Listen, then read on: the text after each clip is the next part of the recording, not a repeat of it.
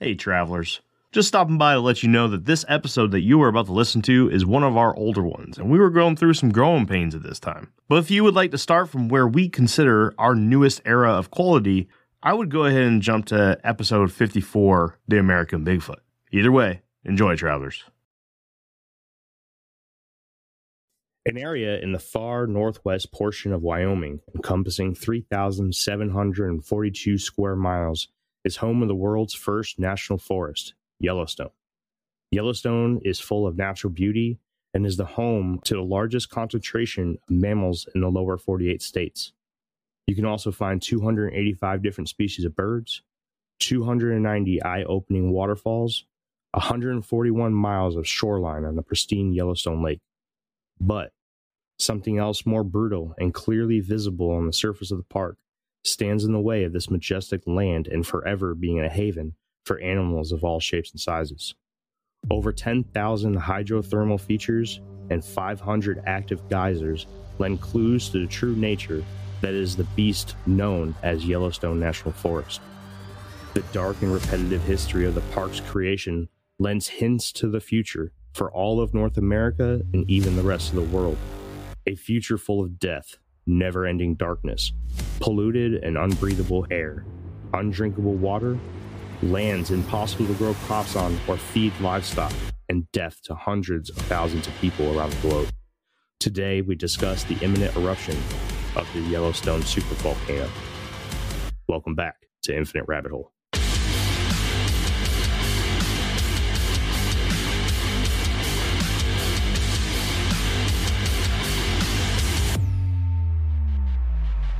Welcome back to Infinite Rabbit Hole, everybody. I'm Jeremy. I'm your host of the show.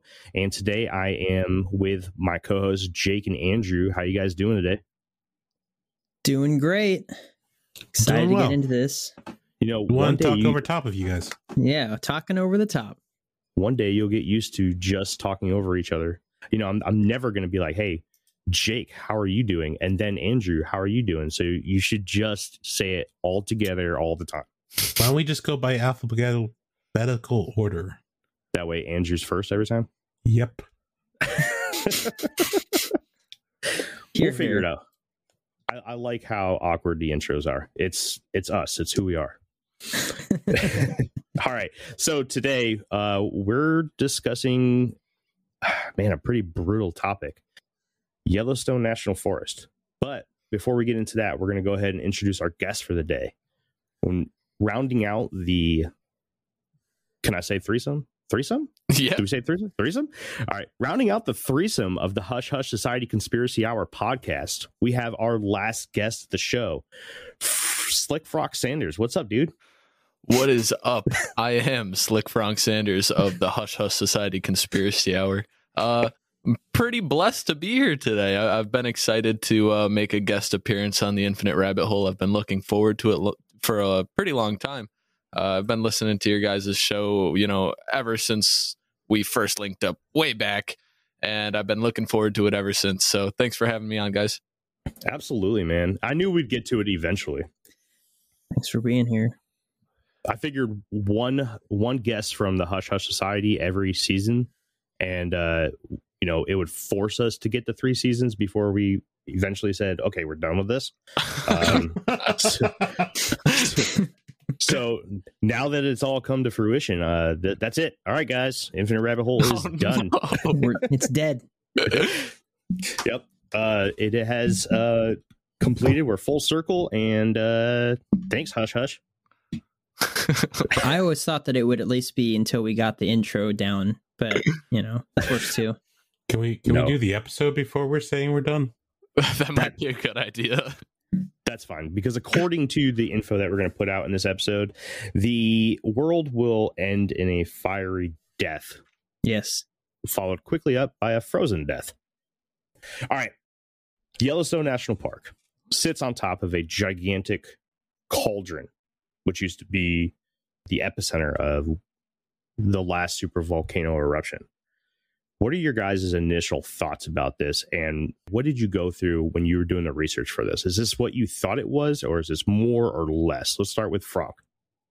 Well, it's definitely more so severe than I had initially thought before my research, but at the same time less, if that makes any sense. I thought there was actually this massive volcano at Yellowstone, which that's not at all what it seemed to be. It's actually that Yellowstone is sitting on top of this massive volcano, correct? Yeah. Yeah. So that kind of caught me off guard. To me, it's kind of terrifying to think that here in our own country, we have this absolutely deadly, super massive volcano just kind of sitting in the center of it. That could be pretty catastrophic to not only the US, but the entire world if something were to happen. Yeah, just pretty fascinating to read up on. I mean, I'm kind of upset that if this thing goes off, that Yogi the Bear is not going to be relevant anymore. Those Jellystone. Yeah, well, wasn't it based off of Yellowstone? I think so, man. I don't know. Because I don't think there is such a park as Jellystone. Yeah, I mean, we all did research on Yellowstone, and Andrew's over here doing research on Jellystone. Yeah, I have no idea. You could be right. I'll double check and make sure that there's no such thing as Jellystone, but I really thought it was the equivalent to that. I'm sure you're right. You absolutely, man. I've not watched or done any deep dives into Yogi Bear in a very long time. Okay, so I'm gonna say there's one in Pennsylvania. Apparently, I for the life of me really thought that it was based off of this thing, but apparently there's like a whole. Oh, it might be a resort. They might have just stole it. They do have like a chain campground. Yeah, they probably that's called Jellystone. Yeah. We actually stayed at one in Cherokee, North Carolina, a couple of years ago, probably about 10 years ago now, to be honest with you. I feel like that wasn't around prior to him. So I when the directors were or the cartoonists were making their thing, they were thinking Yellowstone. Probably, most likely. But okay, so you're going to be sad that Yogi Bear is no longer around. Yeah, and probably me too, unfortunately, because I don't think I'll survive it. But like more the bear. Yeah, the cartoon bear. Yeah, that poor thing. Yep. Jake, how about you, man? Yeah, I didn't realize how dang big it is. Huge. And I agree with Frank. I also thought that there was some kind of a volcano. I never really looked into it. I knew it was like, okay, it's big. It's going to explode at some point and kill all of us. But I didn't realize how dang big it is. And not only is it not a volcano like you think about when you think about like Hawaii and stuff, but the cone, I did a little bit of scientific research into it. I didn't go there, but the cone is called a caldera, and Yellowstone National Park sits inside of 3 of them from the last eruptions. The entirety of the park is inside of the crater from the last 3 eruptions. Like, that's how dang big this thing is. And also looking into the explosive force of that, and we'll get into that a little bit into the episode. But, you know, I thought that Mount St. Helens was a big eruption when it went off, and it certainly was. But in comparison to Yellowstone, I mean, it's like you threw a pebble into a small pond and it made a splash. Like, it's just not even on the same scale. It's absolutely incredible how destructive it could possibly be. Absolutely. And then this Yellowstone's gonna be like you threw a volcano into a puddle. Yeah. That's it. All right, cool. So let's talk a little bit about Old Faithful. Basically, I have this long, drawn out story of Yellowstone, and it starts with Old Faithful. So that's where we're going to start. So Old Faithful, every 90 minutes or so, Old Faithful puts on a show consisting of shooting thousands of gallons of scalding hot water into the air.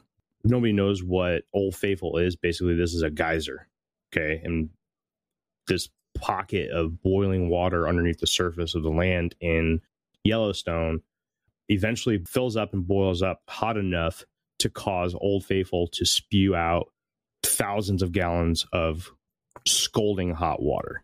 They have a clear place where you can stand so that nobody gets hurt.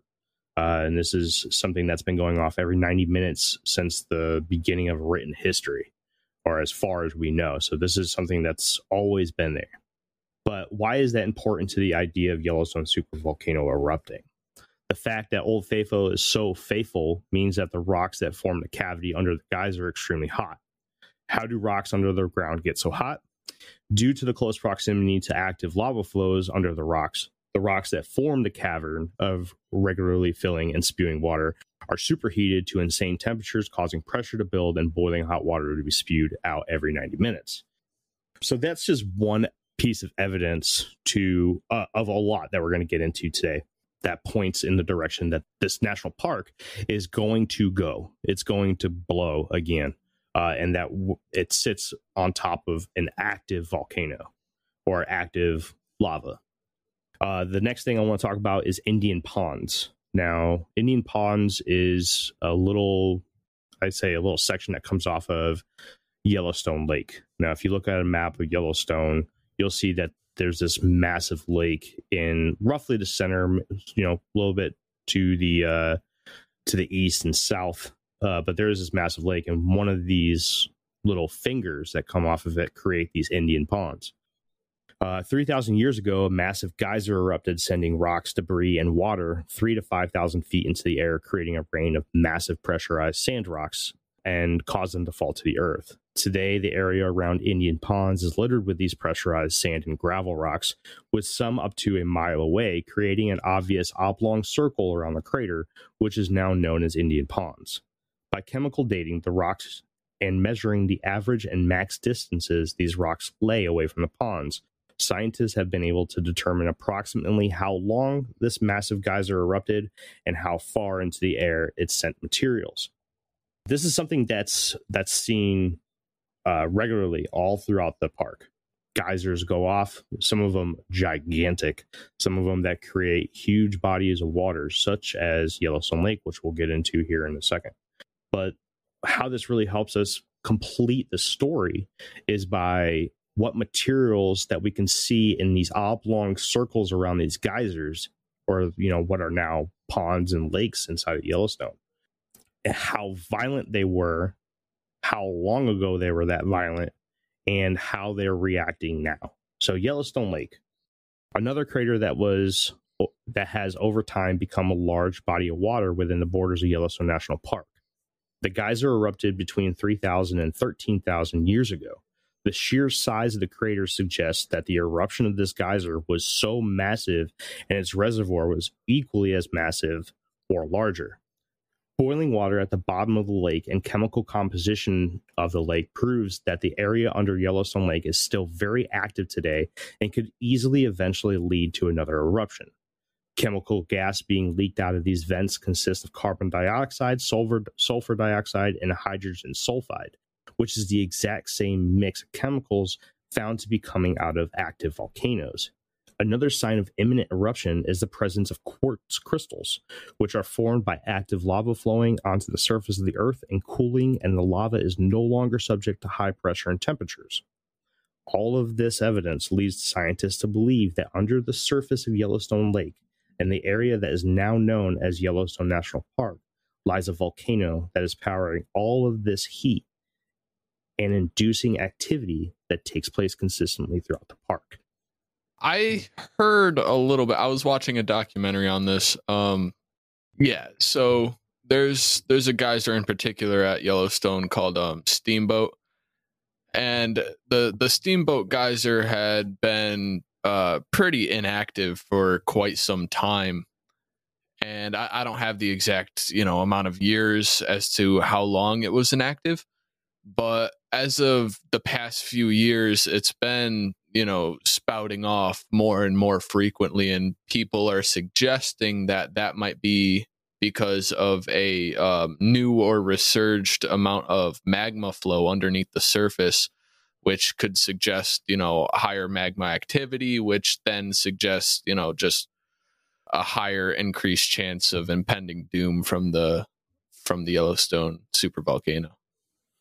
Yeah, so there's a lot of evidence that this thing is going to go again, and we'll get into that a little bit later as we get into the episode, but I wish this was more mainstream, because after I did my own research into this, I became more worried, and I was already kind of a little nutty about this topic already, because I will literally not move west of the Mississippi River because of this, which we'll talk about a little bit more at the bottom of the hole on this episode. But yeah, so basically, Frank, what you were saying is that this area is becoming more and more active, correct? Yeah. I fully agree, and that's what I've found too. I didn't hear about Steamboat though. That's pretty neat. Yeah, I forget what documentary in particular. I wish I could, cite it really fast, but I was watching it like as I was falling asleep a couple days ago. It's on Discovery Plus. That's all I can tell you. Right on. There's no lack of content when it comes to the Yellowstone supervolcano. So if anybody wants to do further research into this, easily found on YouTube. As Frank was saying, you can go to Discovery Plus. There's tons and tons of websites on this. And this is one of the most actively researched areas of the world when it comes to seismology and geology, because of the threat of this supervolcano. So there was a Dr. Poland, I don't know what his first name was, but he spoke on CBN News, where he said the worst case scenario is like the explosion, which hasn't happened for about 631 years, where it would last on average of 50 to 100 years, affecting like super eruptions. So even the eruptions would continue going off for like that time period. Now that's not just the eruptions. Then you're going to have other things like the ash up in the air, the lava, and it's pretty much going to kill majority of the crops. And that's like United States, that's like our farm belt area, like majority of the grains and corn and other things that we use or get. So I think we're pretty much done for as like a society. I don't know, would it go out to like Europe, or would it get it? Because I know it's definitely going to hit Canada and Mexico. We'll get into more of that later on. Trust me, I'm getting all the boring shit out of the way now. But no worries, man. We will get into the destructive force of this thing. Jake, what do you got? I kind of wanted to talk about what is a supervolcano. Yeah. Because I think that's important, because we keep saying it, supervolcano, but I know there's someone listening right now, just as I was when I was first researching this topic, what is a supervolcano? And basically what I got from it is it's classified by the power of the eruptions in the past. So we can see by the size of the crater and where ash was found in different regions to say that the eruptions in the past, however long ago they were, you guys might say millions of years, I might not, but regardless, we can see that and say that this was a super eruption event. And basically that means it was a 8 or higher on the volcanic explosivity index. And it has to, for it to be in that super category, it has to deposit ash-wise about 240 cubic miles of ash from the location of the eruption. But since there is no cap on the size, or there's no like next level, there's not super duper volcano or whatever, it's just volcanoes and the top is super volcano, that amount of ash expansion from that eruption could go indefinitely in size. So it could go up to 1,000 cubic miles. It could go up to 3,000 cubic miles. It really has no cap above that. So in reality, a supervolcano event is big, but when we're talking about Yellowstone erupting and the destruction and everything that could come from that, we're talking about like an extinction level event. And in that case, the outpouring of ash from that volcano, though it may be an 8 or a 9 or a 10, whatever number it's given, the size of the cloud could go out and cover the entire earth. Like, depends on, just how big it is when it actually happens. But that's what the classification is for a supervolcano. It's literally, this is how much it deposited and how far away. And we can tell by what I had mentioned earlier, the caldera the cone that was left over once it imploded on itself, how big that was. So that's what we're talking about. A lot of really good information there. They do predict that when this thing does go off, that the cloud cover or the ash cover, which will be a sulfuric cloud cover, will actually cover the entire planet. And we will see ash definitely throughout the entire United States and most of Canada and Mexico. But to answer Andrew's question from earlier, yes, it does. There are a lot of people that are predicting that ashfall will happen in Europe and as far away as some portions of Africa. Mm-hmm. But the effects will be seen throughout the world. Next section I have basically is on the natural materials found in Yellowstone and throughout the United States in some specific places.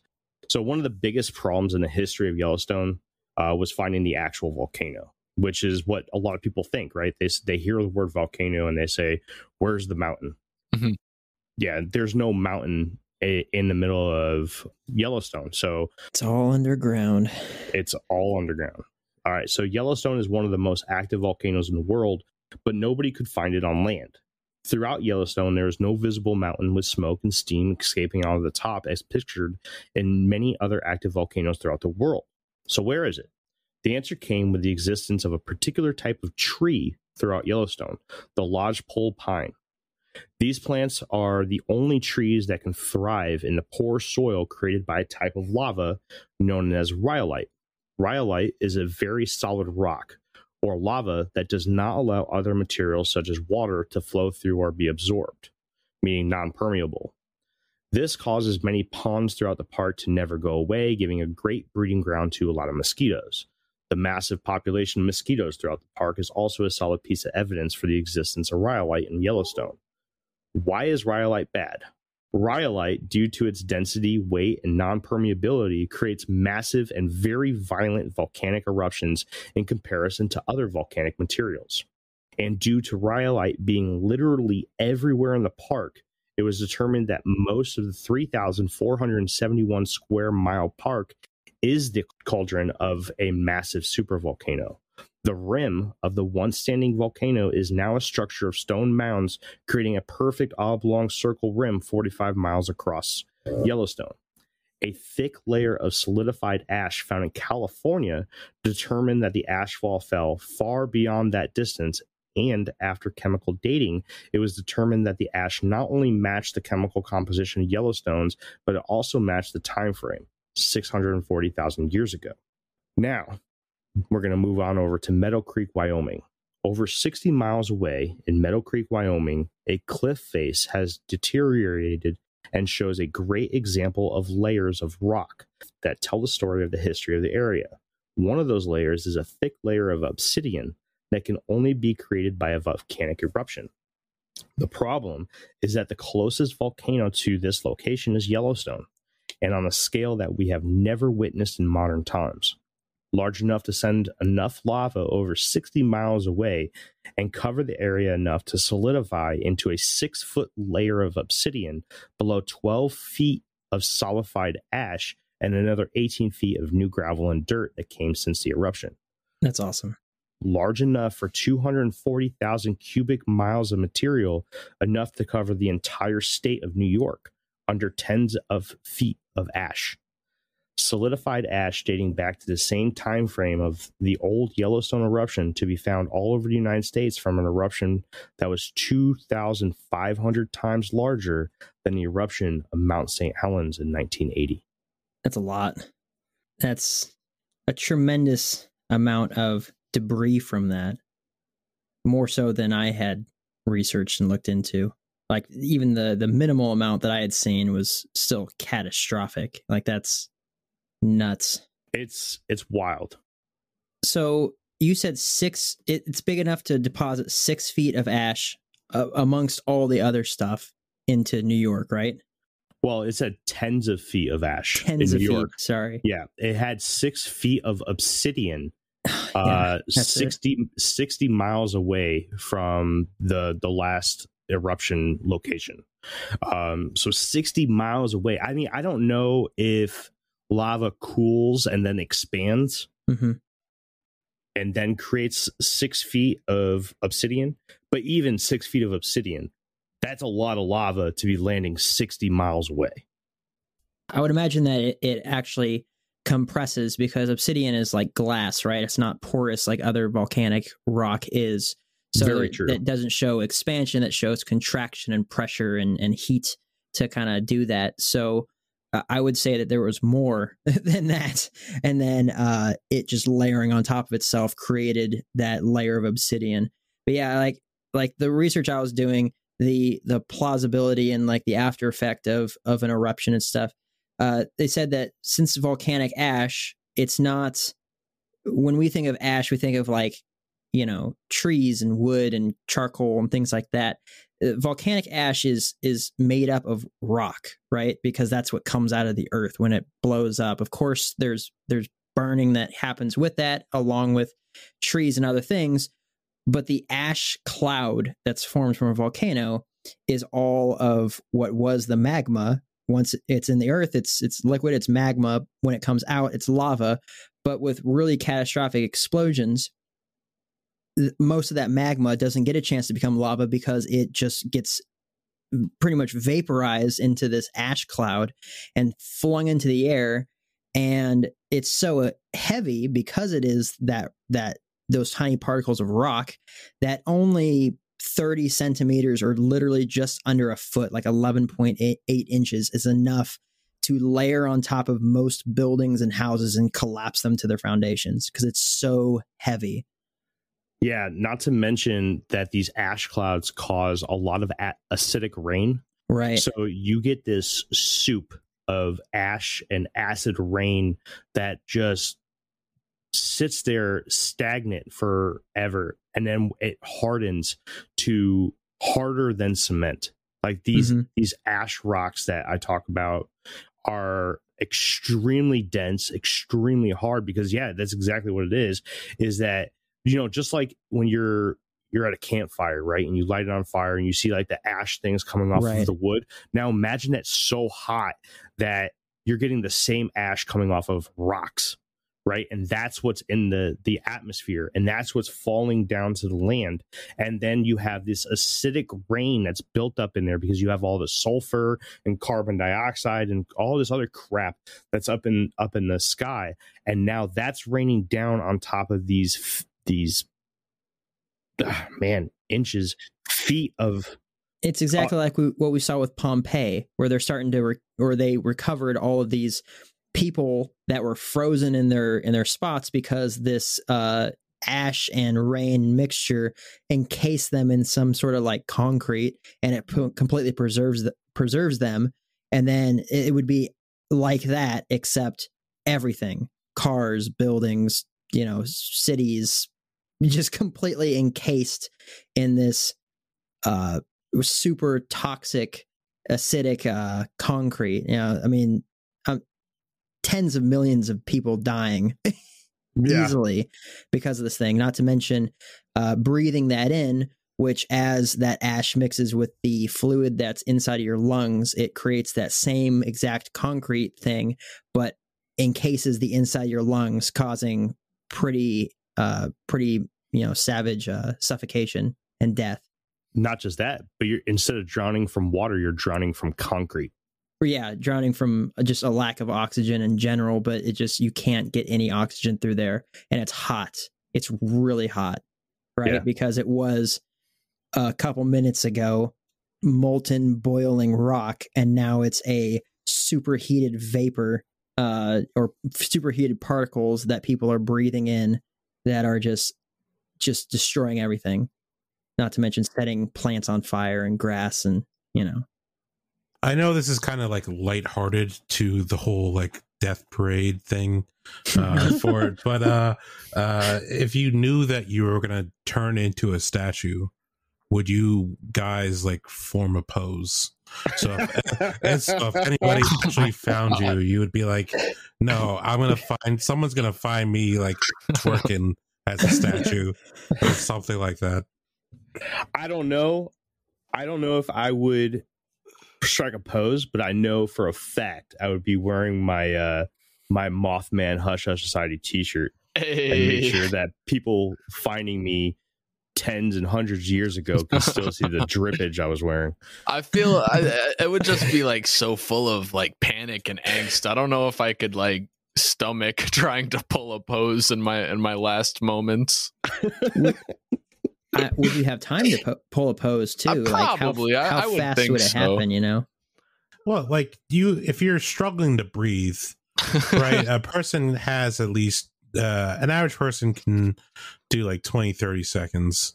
Now if you're like a person that dives for pearls, right, they can hold their breath for like 2 minutes, 3 minutes, but they're like built up for that, and so they expand their lungs and other stuff. So I don't know, like if you really want to like get a stopwatch and time yourself, how quickly you would be able to. I know you'd be in pain. I know you'd be burning. Jeremy would have his awesome drip, which I guess make sure you guys get it because it's flame retardant t-shirts, I guess. No, don't put that out there. People are gonna start setting themselves on fire and suing us. No, don't. I didn't say that at all. Yeah, but yeah, I don't know. It seems very like Bible-esque. If anything, if this is like oh guys, hey, Ragnarok, there you go, button, boop. Yeah, so I definitely can't say that shirt is fire retardant. That's I wouldn't try. I wouldn't try. True, but it is fresh. And anybody finding me hundreds of years now would be like, damn, people back then dressed really fucking awesome. Damn. But no, that is Andrew. I was not expecting to like laugh during this episode, so thank you. That was awesome. The only thing I can think of is like, I'm dying, but I gotta make it look good. My luck, I'd probably like trip and fall, and my butt would be up in the air, and it'd be like I was like running to the bathroom, so like it'll have a picture of me with just my pants around my ankles, just as statue form. And be like, here you can clearly see 20th century man trying to run to the bathroom. and then they like somehow get you out of the cement. And then your shit comes out, and it's like that's century old shit. Not even. You know it's gonna be like we are. Someone's gonna see a picture in a magazine and be like, freaks. Yeah. What weirdos. All right, let's move on to earthquakes. Yellowstone National Forest has over 5,000 earthquakes every year. By measuring the earthquakes with seismology tools and technology, scientists were able to determine precise locations of the quakes and plotted them on a 3D digital mapping program.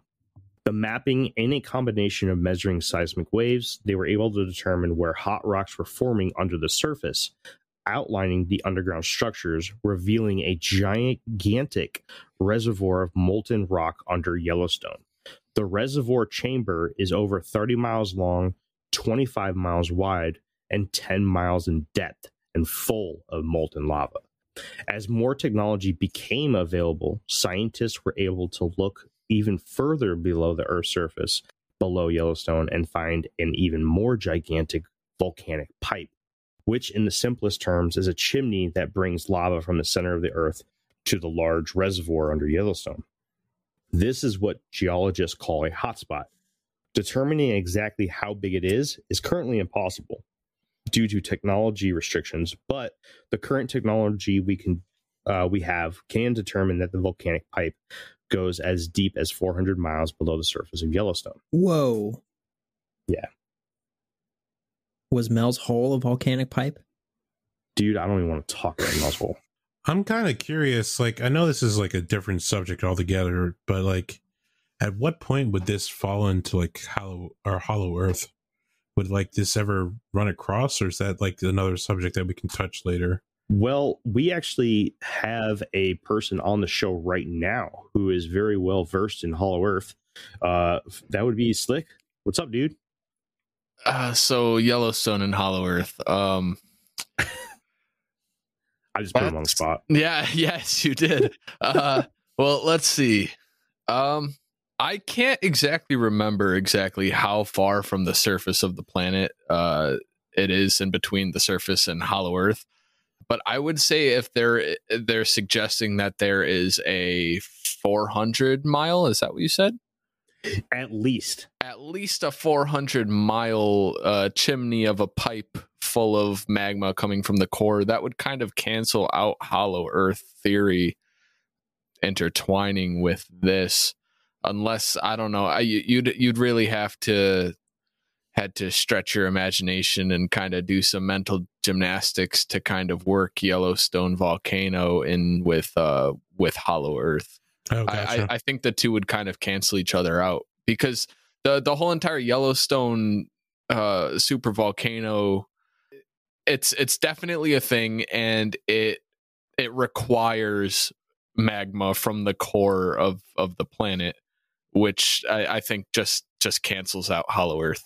Well, I'm just curious, because they did have, not to use a movie as an example, but like the current Godzilla movie that's out as of 2020, they did have volcanoes that were in there, kind of like reverse, but it also had like a top layer and bottom layer of things in there. So like, yeah, I know what you mean. Yeah, so like if it would go down, do you think it's just equivalent of having a volcano on both ends, I guess? That's a pretty good point, and I see what you mean. Now that you put it like that, I wouldn't completely cancel out the idea. I hadn't thought of that. I would see that being the only possibility with the two kind of being intertwined, with Yellowstone supervolcano being active on a Hollow Earth planet. I think that's the only way it could work. If there was two volcanoes on either end of the spectrum kind of sharing one central pool of magma. So now that we're on the topic of Hollow Earth, one thing I want to say is that if anybody wants a really good breakdown of Hollow Earth before we end up doing our own, which is not currently scheduled, Hush Hush actually does a really good job at that. I just want to put that out. So definitely go ahead and check out their episode on Hollow Earth. But Frank, yes, I've been dying to ask you guys, and I was gonna send Dave this question during your last live episode, but I was at work, so it wasn't really working for me. Yeah. So I kind of focused on trying to get you guys more viewers. But Admiral Byrd, when he flew into Antarctica and he went down into the hole, was he an admiral at that time? I believe so. Yes. Yeah. He was an admiral, and his higher ups promptly told him to shut the fuck up about what he was talking about after he flew out of the Simsol. I see Jake just came off of Mike, so I think he knows where I'm going with this. And just from being in the Navy, this is the only part that I have about the whole Admiral Byrd thing, is that an admiral will never be flying an aircraft. Yeah, no, the whole entire Admiral Byrd thing, I don't know if I necessarily bought into all of that. I don't want to get into the specifics of as to why I don't necessarily buy into the Admiral Byrd scenario.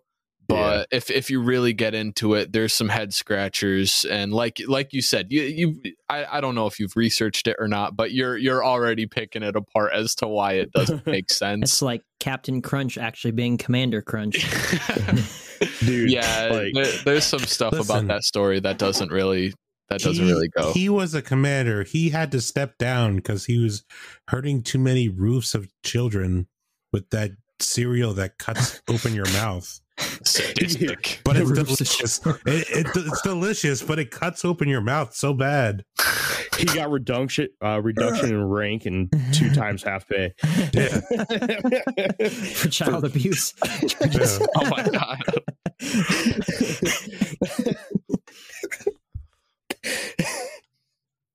Oh man, yeah, dude. If there's an admiral, one, they're not flying. 2, like the rank I'm at right now, I wouldn't even be able to wipe their ass. Like they're so like, dude, they have like 05 and 06s getting their coffee. Wow. Yeah. I looked up if admirals could fly, because I know that, you know, all of our pilots in the Navy are officers, and you can get to the level of admiral, though your positions and your like me as a E5, I do less maintenance and more administrative stuff now. Once I get higher up in the ranks, it'll be way more admin and then zero maintenance. I'm just not doing that anymore. Same thing with admirals. Once they get high enough in the ranks, they're just like talking with the president and they're leading stuff and they're overseeing like whole, was it theaters in like the different parts of the world. Like you're covering these ships and whatever, and then you're responsible for that. But they can fly, but it has to be pilots in any military. They don't go on joy rides. Anything they do is mission oriented. So, you know, because every single ounce of fuel that they burn up is taxpayer money. So it's not like they're, you know, just taking the jet out just to go and hang out, or taking the helo out to just go fly around and see some stuff. Like they're all doing specific missions. So if an admiral were to be in a position where he had a mission to fly some area, and I didn't listen to the episode, but I'm just answering your question kind of, but if the mission included that and then he saw some weird stuff, that would be different than if if it was just like, yeah, then some admiral took a military aircraft on an expedition. It doesn't work like that. He would be discharged from the military with a less than honorable discharge. You know, as you're speaking, I looked into it briefly. So it was during Operation High Jump. It was during so yeah. a mission of sorts, allegedly. Yeah, so then that would be more plausible. But then again, an admiral going on a flight like that, usually at the way higher ups, they only really fly in order to keep their wings that they get a certain amount of hours, and they get like their wings, and it's a qualification thing. So they do so many flights just to maintain that qualification. Yeah. So it probably wouldn't be a mission. It would more likely be, hey, this admiral's coming over to visit our command, and the commanding officer is going to take him up in one of the helicopters, and he's going to fly, and then the CO is going to be the co-pilot. Like that's something I've actually seen happen. But them actually going out on missions, like they're just desk jockeys at that point. Yeah, they're just figureheads. But anyways, getting back into Yellowstone. So Snake River Plain in the 1960s, many geologists studied the area of Snake River Plain outside the southwest area of the park. During this time, they found evidence of ancient volcanic craters. Confirmed in the 1970s by aerial photos, it was determined that at least 9 other times a supervolcano erupted, as the craters created an obvious path leading from west to east, with each crater about 600,000 years older than its neighbor. These craters created a straight line directly to Yellowstone National Park. This was caused by what we described earlier as a hot spot traveling from west to east under the Earth's crust. By plotting out nearly 30,000 earthquakes closest to Yellowstone in the 1980s, it was clear that the earthquakes created a very visible V shape around the hotspot's current location under Yellowstone. This also gives clues that it wasn't the hotspot that was moving. Instead, it was the North American plate that was moving due to plate tectonics. Other examples of hotspots moving due to plate tectonics is the island of Hawaii. But what makes Yellowstone so unique is that it is the only location on Earth that this has happened under land, not underwater. Yeah. So we get these hotspots that eventually end up erupting and creating these island chains. So basically, I mean, I just threw Hawaii in there because that's probably the most notable ones.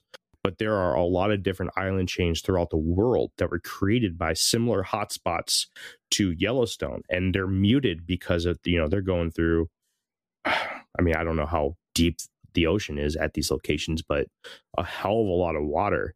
And the reason why Yellowstone is so violent, or will be so violent, is because it is over land and there's no pillow of water over it to silence it. Like, I guess that's the best way you can describe to it. create a tidal wave that takes out the neighboring island. Yeah, pretty much. Yeah. But yeah, this is some scary stuff. And I've got a little bit more too, but the farther I got into this research and the more science and stuff that I saw throughout the history of the research done on Yellowstone, the more my eyes started opening and the more concern that I was getting, All right, so the next time Yellowstone erupts, thousands will die and almost the entire United States will be buried under volcanic debris. When will Yellowstone erupt next? This question is hard to answer exactly, with each super eruption's canyon being roughly 600,000 years older than its neighbor, and the last eruption roughly 640,000 years ago. All evidence points to us being well overdue. Some of the signs that we are looking for are increased volume of earthquakes, and the land will begin to swell. Although we cannot be exactly certain as to what these signs will look like and what the time frame between these signs will be, we are certain of a few things. In 2009, an extreme amount of earthquakes started erupting every day. Over a 10-day period, there were over 500 earthquakes, some as big as magnitudes of over 3.9. Another big one is that the land is swelling. Not drastically, but it is measurable. We have evidence of this due to Yellowstone Lake. Around 1920, a steam-powered boat caught fire and sank to the bottom of the lake. At the time that it sank, it was under roughly 5 feet of water and not visible from the surface. Now, in 2021, the ship can be seen exposed up to 4 feet above the waterline in spots. Also, the banks of the lake have proceeded further up the banks of the lake's rim. What does all this mean? This means that the ground at the bottom of the lake has risen, causing the boat to come to the surface of the water and the lake to expand up its shores. This proves that the Yellowstone supervolcano is beginning to bulge, a strong sign that another eruption is not only imminent, but may happen sooner than we are ready for. Not only is the land rising, but it is rising faster than it has in recent history. In 2006, the land around parts of the park began to rise at a rate of about 2 to 3 inches per year. This is measured by using sophisticated GPS antennas that measure the device's exact position on the Earth, and all of these GPS antennas prove that the land around Yellowstone is in fact growing. GPS antennas have risen a total of 10 to 22 inches, depending on their position within the park since 2006. So, with all this going off, right, and I don't know if I'm jumping the gun or not, I feel like a lot of our stockpiles of weapons, like military-based, would also probably get detonated by majority of this stuff going off. And I know we have most of it spaced out, but like on top of the volcano and everything else, I'm assuming a few nukes are going to go off or detonate from this. I would say no, because nukes aren't in themselves explosive until they're armed. Certainly there would be some issues, but I mean they're protected inside of, there might be spaced out between amongst all the United States, but the areas that they're at are pretty much well protected from things like massive earthquakes and issues like that, because what would be the point of burying something underground or containing it in some sort of a thing underground if a 5.0 earthquake could cause the ceiling to collapse and it just blows everything up, and then we have another explosion. Like it doesn't really work like that. But at the same time, that's not to say that it couldn't completely disrupt, what the United States does militarily, because we just don't have the means to transport anything, or, all of our military bases get covered up in ash and we have planes underneath 30 feet of ash, Yeah. I was going to say, like, I guess anything that would have active plutonium or whatever stuff is out there, so like nuclear plants or anything else that obviously stuff like that, I don't think it's going to be able to continue running, so eventually the water cooling would happen. I don't know if it's going to have like another Chernobyl or something along that lines, because there are quite a few different plants throughout the United States. They just kind of don't really talk too much about them for like fear of scaring the public.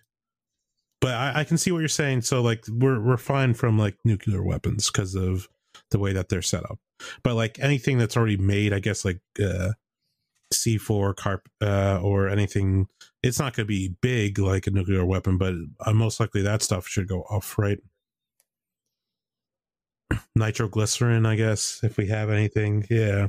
That, I mean, they're, like C4, like, stockpiles of C4 will explode.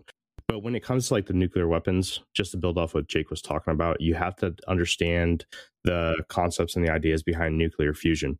So in order for a nuclear warhead to actually explode, there needs to be a chemical combustion or combination in a specific step system. For example, like if I were to shoot a gun at a nuclear bomb, all it would do is puncture a hole in the side of it, and the chemicals, the pneumatic chemicals that are in there would spew out, which are very poisonous and can cause radiation poisoning. But they need to, inside the bomb, there's actually a lot of stuff that's happening that's not necessarily just like a grenade.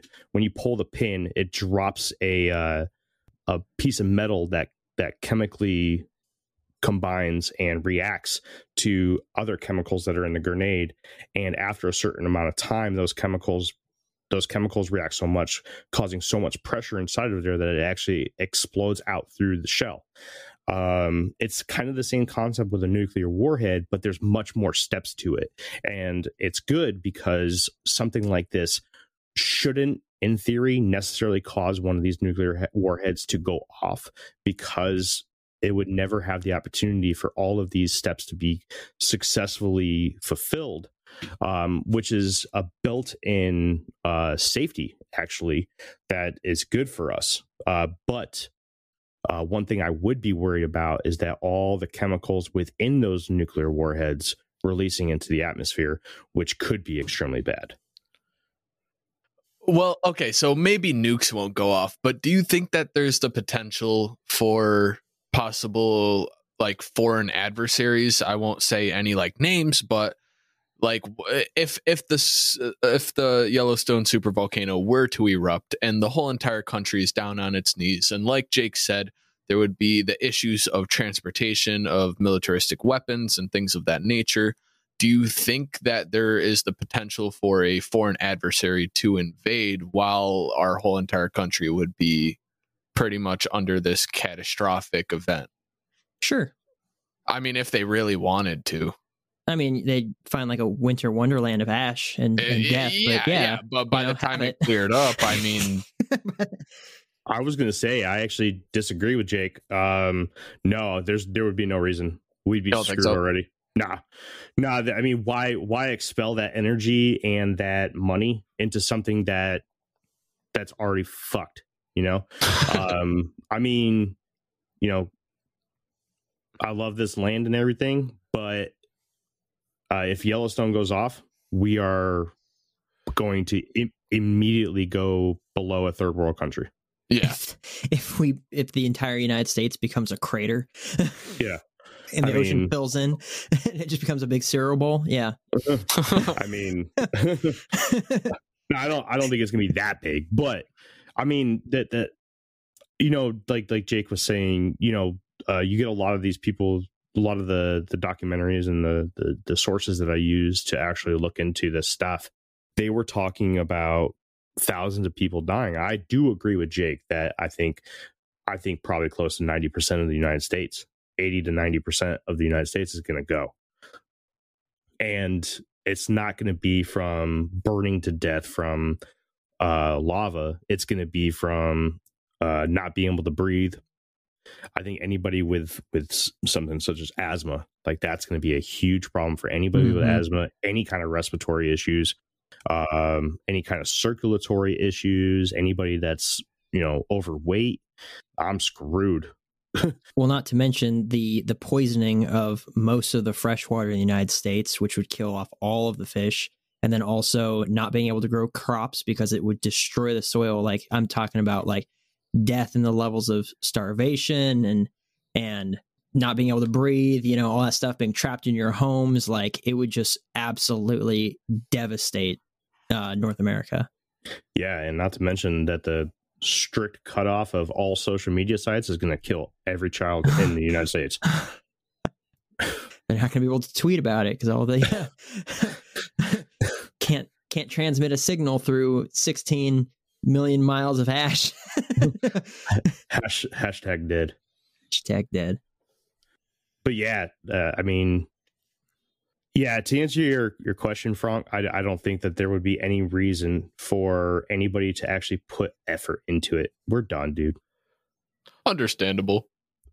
I guess, would there be a way of preventing this? Can we get a bunch of ice cubes and cool it down or something, or? A giant cork. I think that would be the worst idea you could do, because I mean, think about it. When you throw, you know, you already have boiling water, right? Okay. And it's already steaming, and you throw, like, let's just say you threw a whole bunch of ice cubes onto a hot plate or something, right? What's going to happen? It's going to create even more steam, and it may just excel the process. So then drilling holes in the ground and making more would not be beneficial either. It would release pressure. Well, I was going to say that's kind of like popping a zit, you know? No, I mean, seriously. No, that's like drilling holes around the zit and then popping it. But that might actually be a legitimate thing. I mean, I'm not a geologist. I don't know. I can't answer that for sure. But in my layman mind, that seems like the more reasonable idea, you know? So like the movie Core, we're going to drill to the center of the earth with our cool little, I guess, subterranean spaceship. Or a very old movie from the 80s called Joe versus Volcano. We find Tom Hanks and we sacrifice him to the volcano god. Yes. I'm down for that. I mean, if it does the trick, you know? Well, it didn't really help out because he survived. That was the problem. No. The volcano went off because he got on some super awesome luggage. Yeah, it's a weird movie if you ever a chance to watch it. But do you know what happens to people when they fall on lava? Like, it's a lot more horrific than most people think. They think that it's like that scene from Lord of the Rings. Lord of the Rings, where he's slowly sinking. The reality is that the water inside of your body would evaporate and you would go skittering along the surface of the lava like a water droplet on a hot pan.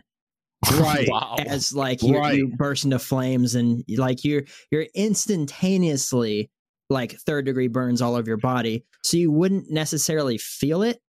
You'd feel the initial like flash, but you wouldn't feel anything after that. But you'd die pretty quick. But then your dead body would just be skittering along the surface like a water droplet. Like, it's absolutely horrific what would happen to a person. I would go for about 13 bounces then. Like, you know, when you get that Bouncing smooth off the stone, edges. yeah, the smooth stone that you throw across a lake. Yeah.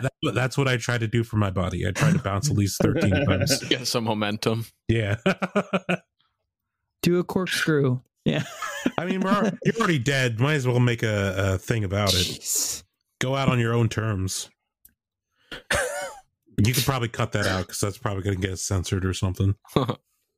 I mean, if it hasn't happened by now, No, that's in. We're keeping it.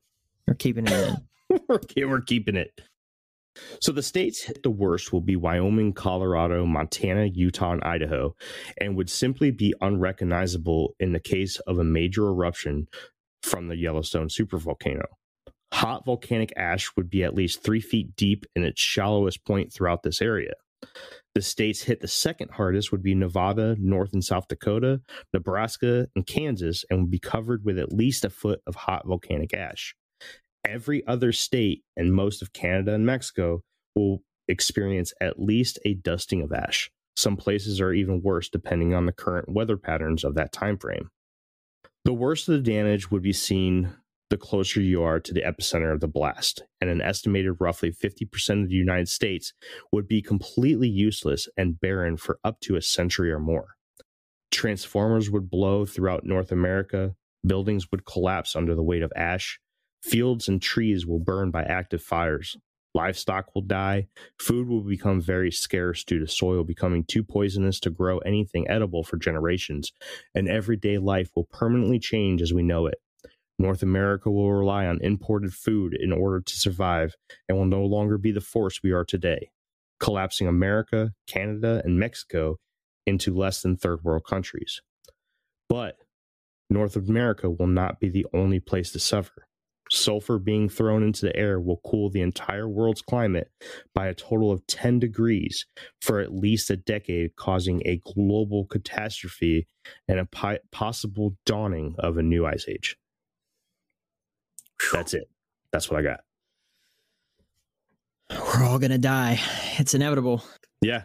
They said that the last ice age actually only got kickstarted because the global temperature only dropped by 8 degrees. Wow. Yeah. Man. Well, I misspoke there. Yes, we're all gonna die. 10 out of 10 people die, but we might be able to experience a horrific, fiery, terrible death with burning, stinging rain and all kinds of stuff, and then a frozen death for those that survive. Like that's nuts. But yeah, no, I wanted to go into the blast size. My speculation of how many people could die, it's not tens of thousands, it's tens of millions or hundreds of millions of people. Because you're right, like all of the research I was seeing was included the entire United States, and then also northern Mexico and southern Canada, like a huge area. And I wanted to not only talk about how big of an explosion it's going to be, but kind of break it down so it's more manageable for people. So the blast size, if Yellowstone erupts, and not just a small eruption or like it releases some steam, I mean like a full-on eruption, like you said the last one, they say it was 600,000 years ago. But it was, absolutely massive and catastrophic. So what does that look like?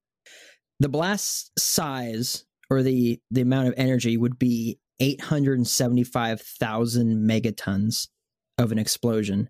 And I want to put that into perspective. So the 2 atomic bombs that we dropped on Japan during World War II of Nagasaki and Hiroshima. Nagasaki, that bomb, that explosion was 25 kilotons, and Hiroshima, Nagasaki was 25 kilotons and Hiroshima was 15 kilotons. What that means is that it's 15,000 tons of TNT or 25,000 tons of TNT. The biggest nuclear test was actually done by the Soviets. They dropped a bomb that was 50 megatons, which was 50 million tons of TNT. This explosion would be 17,500 times that. Wow. So that Soviet bomb reached a radius of 150 miles of destruction. Like that was the size of it at 50 megatons. So 17,500 times that. We're talking that entire area being decimated into the bedrock underneath us, like and probably way lower. Like, so when I joke around about like the United States turning into a crater and then the ocean fills it in and becomes a big soup bowl, like I don't know exactly what the square radius of an explosion like that would be, or how deep it would start out and how big the crater would be. But I can't imagine that it would leave really anybody in the United States alive. And then also northern Mexico and also southern Canada. That is a monstrous explosion. And not only that, but what would that do in regards to the fault lines and the other volcanoes in the world, right? Could that cause a chain reaction, a monster earthquake that's worldwide, that level of kinetic energy traveling through the ground once it hits the coastlines, causing monster tidal waves? I mean, like a worldwide event from this thing going up. So like an extinction level event, right? And scientists likes to grab about like, oh, the dinosaurs, they probably were killed by whatever, right? Extinction level events. This would be, in my mind, an extinction level event. It would be close. It would be. And the scariest thing about this is that in a crazy kind of way, you kind of want to be closer to the eruption when it happens. If you know for a fact that everyone in the world's going to die, or at least everyone in the United States, right? Because it'll happen quick. Oh, you'd be eviscerated. You wouldn't even know it. And all, like let's say the Eastern Seaboard right here, like let's say it's so bad that even life on the Eastern Seaboard is impossible. Mm-hmm. We're going to die a lot slower. We're going to suffer. We're going to suffocate. We're going to drown with cement in our lungs. And those of us that are lucky enough, right, to live past this, let's just hope that this doesn't happen in the spring or the summertime, because remember, we have to deal with hurricanes. Mm-hmm. And could you imagine a hurricane coming through the Gulf of Mexico and just soaking up a bunch of this sulfuric ash and hitting like a place like such as Norfolk, right where I'm at right now, Norfolk, Virginia, or anywhere across the Eastern Seaboard, and just dumps a shit ton of acid rain and cement that has been mixed in the cloud coverage. Like imagine like hail, but instead of ice, you have volcanic acidic rocks being thrown by this gigantic hurricane of volcanic ash. Not even that, but that would also push all that stuff from our section of the globe into Europe, into Africa and stuff. Those cloud systems are gigantic. Right. So if it's grabbing that stuff and it's pulling it up into the atmosphere and spitting it out, it's just going to push it out other places as well. Yeah, that's another thing you got to think about too, is that all the weather systems in the United States flow from west to east because you have the rotation of the earth, right? Mm-hmm. So you have these massive storms that hit Washington and Oregon, and they're known as like these wet states because it's always raining out there. Well, the really, really big systems end up pushing past the Rocky Mountains and then over the Midwest, and eventually hit the East Coast, where you get like these nor'easters and stuff that hit New England. And then eventually they make their way across the Atlantic Ocean and build and power again, and then they hit Europe and go over to land there, and eventually will die off before they get recreated on the eastern coast of Russia and China and stuff. So when this thing goes off, just like you were saying, it's going to hit the rest of the world as well, at least some ashfall and some cloud coverage, because of the rotation of the earth. It will push everything to the east. And those that'll be hit first are going to be, outside the United States or North America, are going to be Europe. Mm-hmm. So countries like England, I'm not going to sit there and list all the European countries. Because he only knows England, that's why. I only know England. Like England. Yeah. Europe. The place.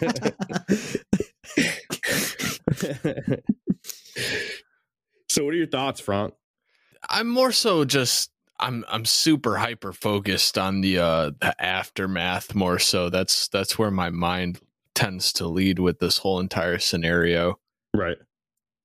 I've been thinking a lot throughout this conversation. Have either or any of you guys seen or read the book The Road? Mm-mm.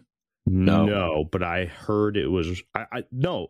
They have a movie, don't they? Yeah. I've seen the movie. Yeah, so they were super excited about a can of Coke.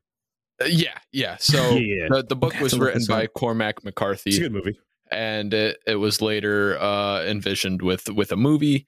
And now that movie in particular, it's kind of this post-apocalyptic sort of scenario, and it's never said throughout the book or the movie what exactly happened, but it's theorized that it was either a super volcano or a meteor impact that devastated the planet.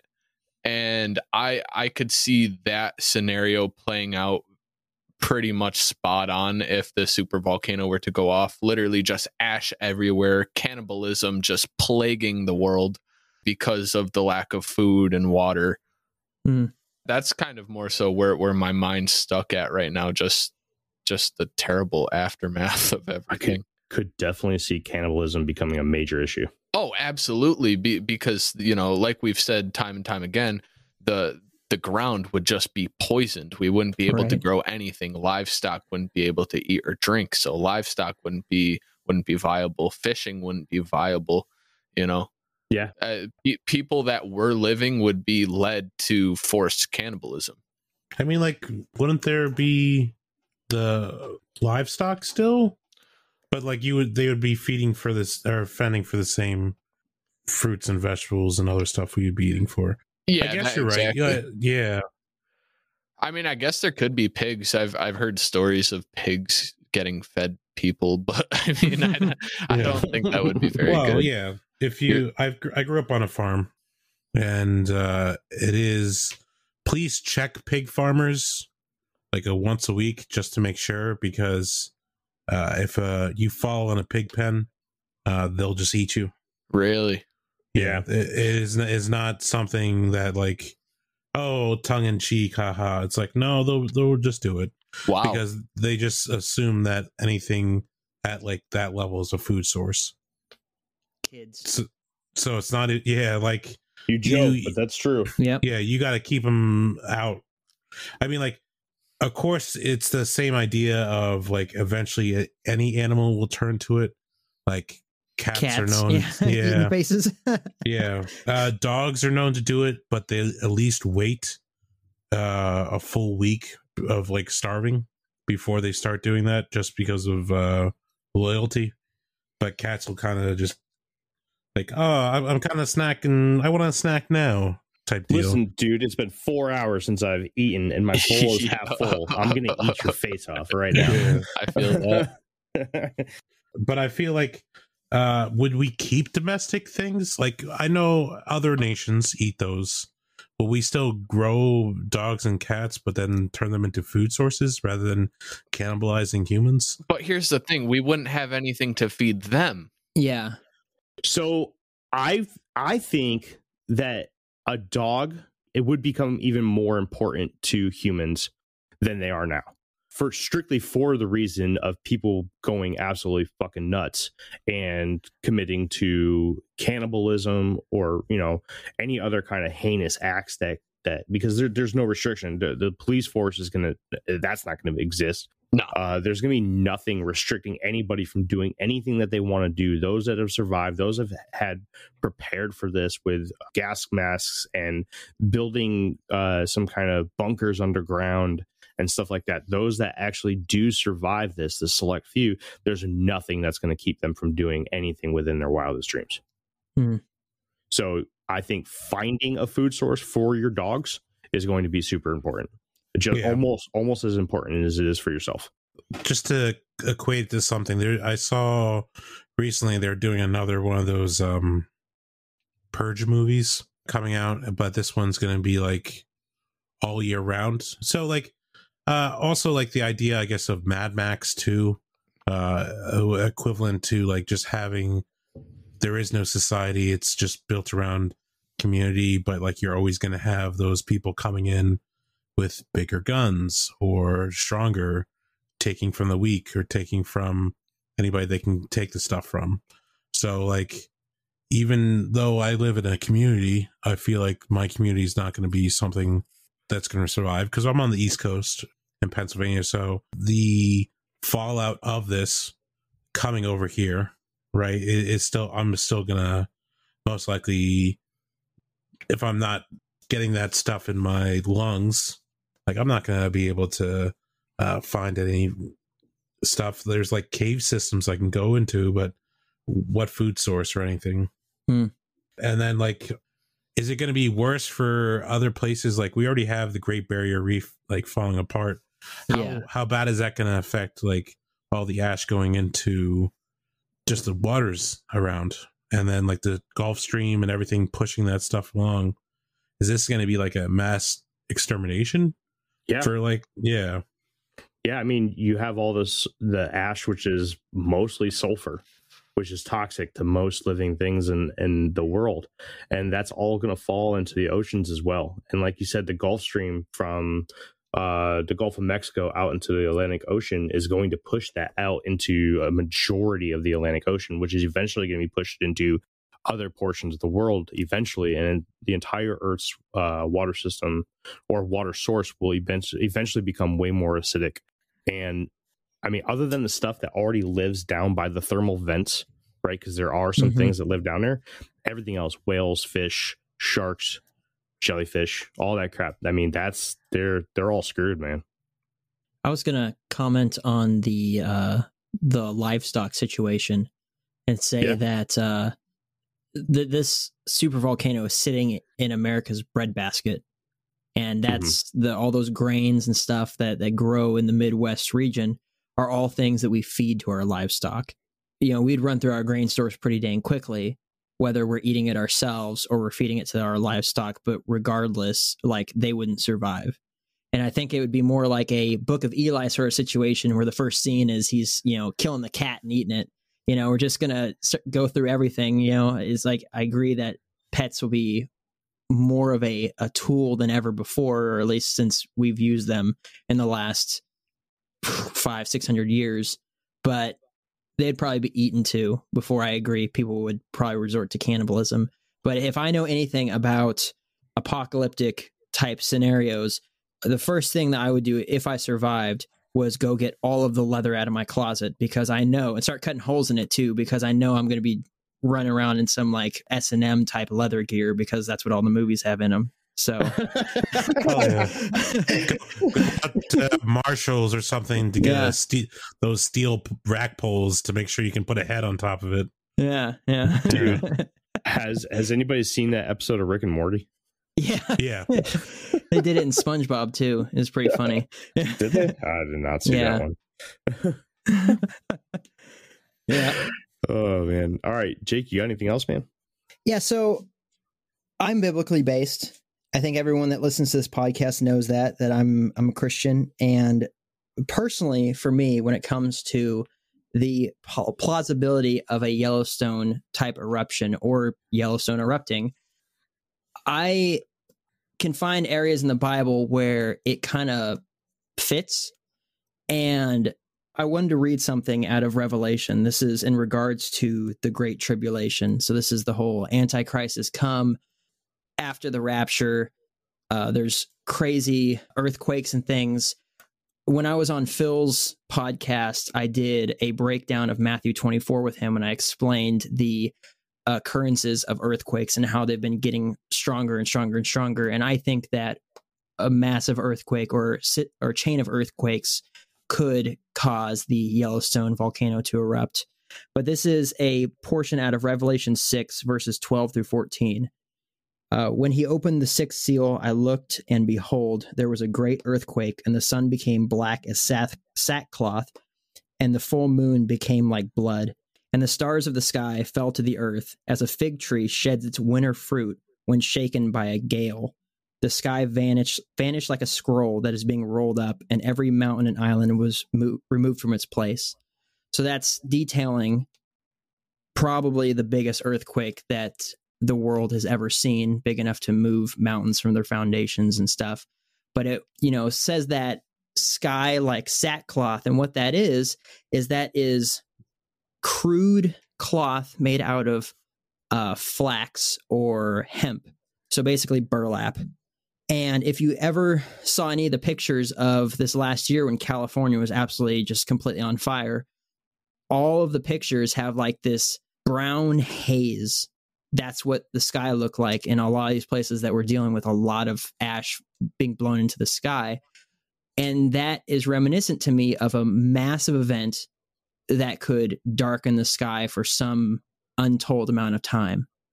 And when I think about that, and I think about, what could happen naturally that could cause that, massive earthquakes, either leading up to the eruption of Yellowstone, or Yellowstone erupting and causing a massive earthquake that's worldwide.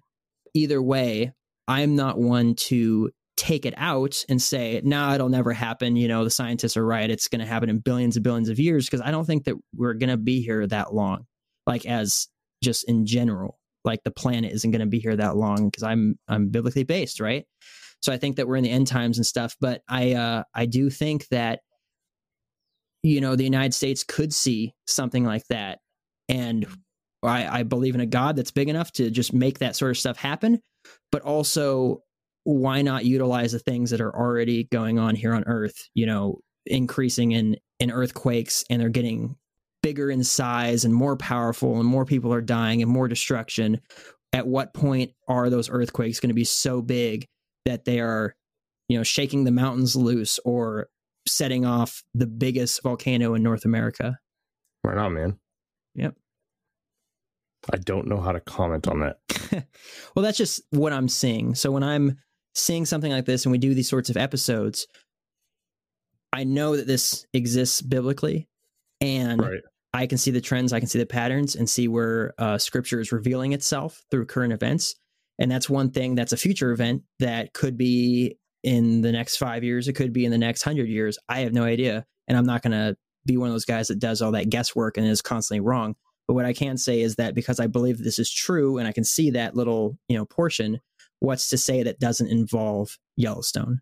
Because if we're talking about a plume of ash that could reach as far as, Europe, which consists of England, then then what's to say that some massive event like that wouldn't trigger the rest of the volcanoes on Earth to attribute to the same sort of global effect? Because Revelation is global events, not only in Israel or only in the United States. The only ones that are mentioned actually by name are Israel and the surrounding areas of Israel, but they use the names of, back before they were named Russia and Iran and things like that, like their original names. But that's not secluded to that area.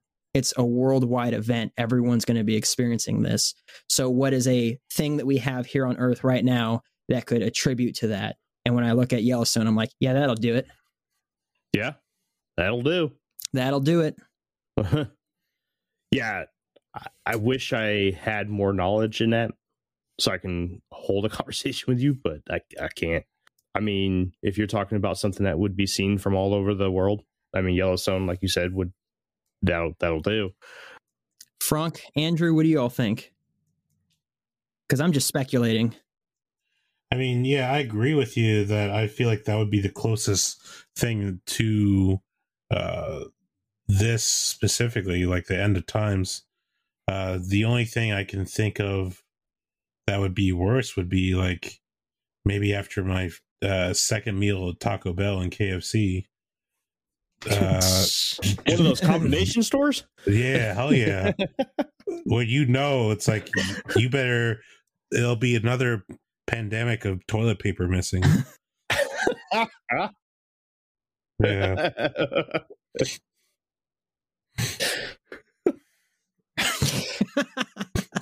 Thanks, Andrew. Sometimes you need the lighthearted jokes for these episodes, man. It is absolutely extremely dark times Doom to say. and gloom. Yeah, because it is going to happen, or if it isn't going to happen, like I don't know if you guys came across this or not, but NASA did research of how to resolve this, or what solution they would do to come to fixing this. So the thing that would be their solution costs a crap load of money, which obviously no one would probably give. It was like $3.7 billion. That's it for but like government wise, like how much are we giving NASA? Like we don't even give them enough. We don't give them enough to even go to the moon anymore. So that's because NASA's no longer researching the moon. They're researching they're going the oceans. to Mars. No, they're researching the oceans, bro. Yeah, so As they should be. The main idea was actually, oddly enough, the thing that we kind of mentioned of digging holes. So they were talking about digging 4 deep holes, right, or a series of holes, going about 6.2 miles deep, and then having ones that were closer, which they would feed cold water down into and slowly cool. So it's both doing the pressure, relieving the pressure of the holes, and then it's also the idea of cooling it down. But they said if they would do the cooling down thing, it would need at least 20 gigawatts of energy to cool down. So they said it would, with the method that they were talking about, probably like 1600 years. Better get started. Yeah. I feel like you can't alter with nature like that. You can't go about stopping this, I don't think, because there's always some sort of cause and effect. And yeah, you might stop the initial Yellowstone volcano eruption, but something else might follow up that could potentially be worse. You never know. I agree. I think you're just displacing it. Exactly. Yeah, I totally agree, Frank. What if they drilled enough holes that it would be like they'd have like an outline of a big circle, so when it eventually did erupt anyway, it just shot this giant like cookie out of the earth, and then that came back down and killed everybody on Earth. I don't know if that'd be any better. It'd be quicker. I think that I don't know. A 60-mile across cookie just and then comes back down. Everybody strike a pose. It's the last pose anyone's ever gonna see. It's gonna look fresh though. Got Cool. that drip. I think that's about it. We're gonna go ahead and hand the mic over to Frank. Frank, I just want to be the first to say thank you for coming on, man. I really appreciate it. I love your guys' podcast. I know that we're gonna be working together again in the future. I just can't wait, dude. Oh, Jeremy, thank you for having me on. I really appreciate that. It was a blast, and I can speak for Mike and Dave when I say that we look forward to coming on either individually or as a whole back onto the Infinite Rabbit Hole podcast. It's always a good time. Hell yeah, man. Maybe we'll get something together where we have the entire two podcasts together. That'd be fun. Oh boy. We'll figure it out. We've been talking about it for a while, and there's just a lot going on. Yeah, man. But yeah, man, why don't you go ahead and let all of our listeners know where they can find Hush Hush, and if you can squeeze out any information about upcoming stuff for you guys. Absolutely. Well, listeners of the Infinite Rabbit Hole, you can find me, Mystery Mike, and Declassified Dave on all social media platforms, including Facebook, Twitter, and Instagram, under the tag Hush Hush Society Conspiracy Hour. We also recently launched our website, hushhushsociety.com, where you can listen to the podcast, you can check out our merch, you can leave us a review, and you can contact us with questions, reviews, even show suggestions. We're open to all of that. Also, you can find us on YouTube, where you can listen to our exclusive YouTube segment, Declassified Discussions. There we interview friends, family, friends of friends about their paranormal, weird, wacky, conspiratorial experiences. You guys just did one with Mark O'Connell. Mark O'Connell, yeah, that was a fascinating interview. I highly suggest checking that one out. He was a great guy to talk to, and it definitely makes for a good listen, I'd say. It was really good, actually, really, really good. He has a new podcast coming out too, doesn't he? Yes, he does. I'm sure anybody that knows Mark O'Connell, they'll be able to find it. Yeah. But anybody that's kind of into the sci-fi, UFO kind of stuff, Mark O'Connell is definitely a good source for all that stuff. Absolutely. He's probably going to be a really good source to listen to with all this upcoming stuff here in June. Well, I think he's going to stray away from the UFO stuff. I believe he said during our talk with him that he's going to more so lean to his experiences with like writing and whatnot with his podcast. Oh, yeah. Right on. Where can we get that fly merch for your show too? Oh, that would be on hushhushsociety.bigcartel.com. But if you don't feel like typing all that in, you can just go onto the website, and there's a whole separate tab where you can find all the drippage. But yeah, come check us out. I appreciate it. Hell yeah, man. Yeah. I got myself a Mothman skateboarding Thrasher tee, and I got the redacted tee too. Hey, dude. Yeah, we're working on getting some more stuff on there. Awesome stuff. That's awesome. And, if you guys want to stick around, we have a subject to go at the bottom of the rabbit hole. Absolutely. As you guys saw during the Simpsons episode, that we do this new segment called The Bottom of the Hole. And if you are not a Patreon, unfortunately, you cannot listen to it. Yeah, take that. But if you are a Patreon, go on over to Patreon. The bonus content for this episode, where we continue the conversation on such subjects as what we would actually do personally if this event happened during our lifetime. And some tourists. And some tourists. Yeah. I mean, yeah. Tourists. You should tell them what kind of tourists. No.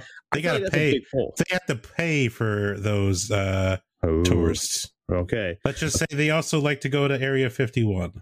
I like it. I like that. Yeah, leave them on the edge. Really fuck with them. Yeah. Gee, I wonder who it could be. Yeah. But Jake, you got any closing thoughts, bud? No, but Frank, thank you so much for joining us on this doom and gloom conversation.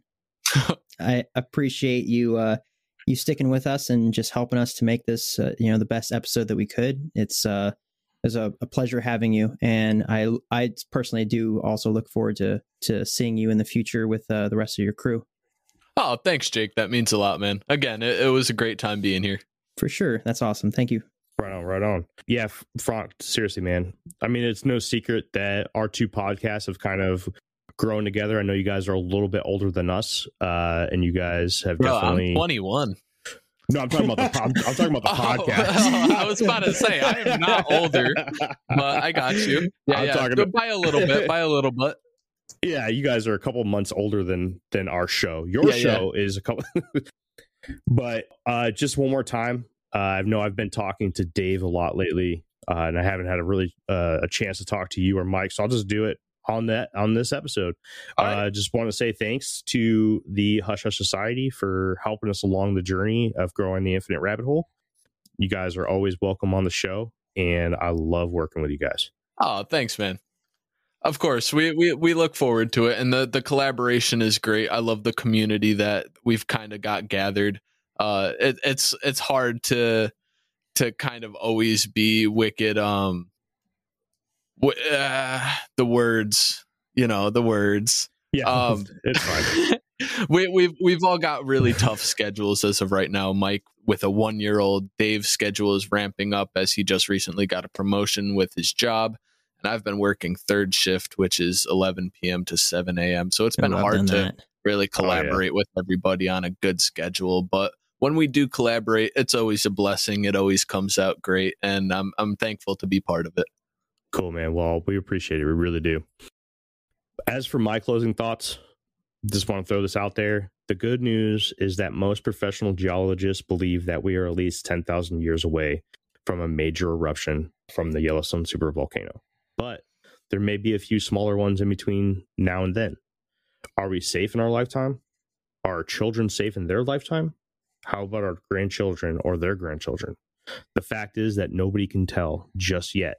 It can happen in millennia, it can happen in centuries or decades, or it can happen tomorrow.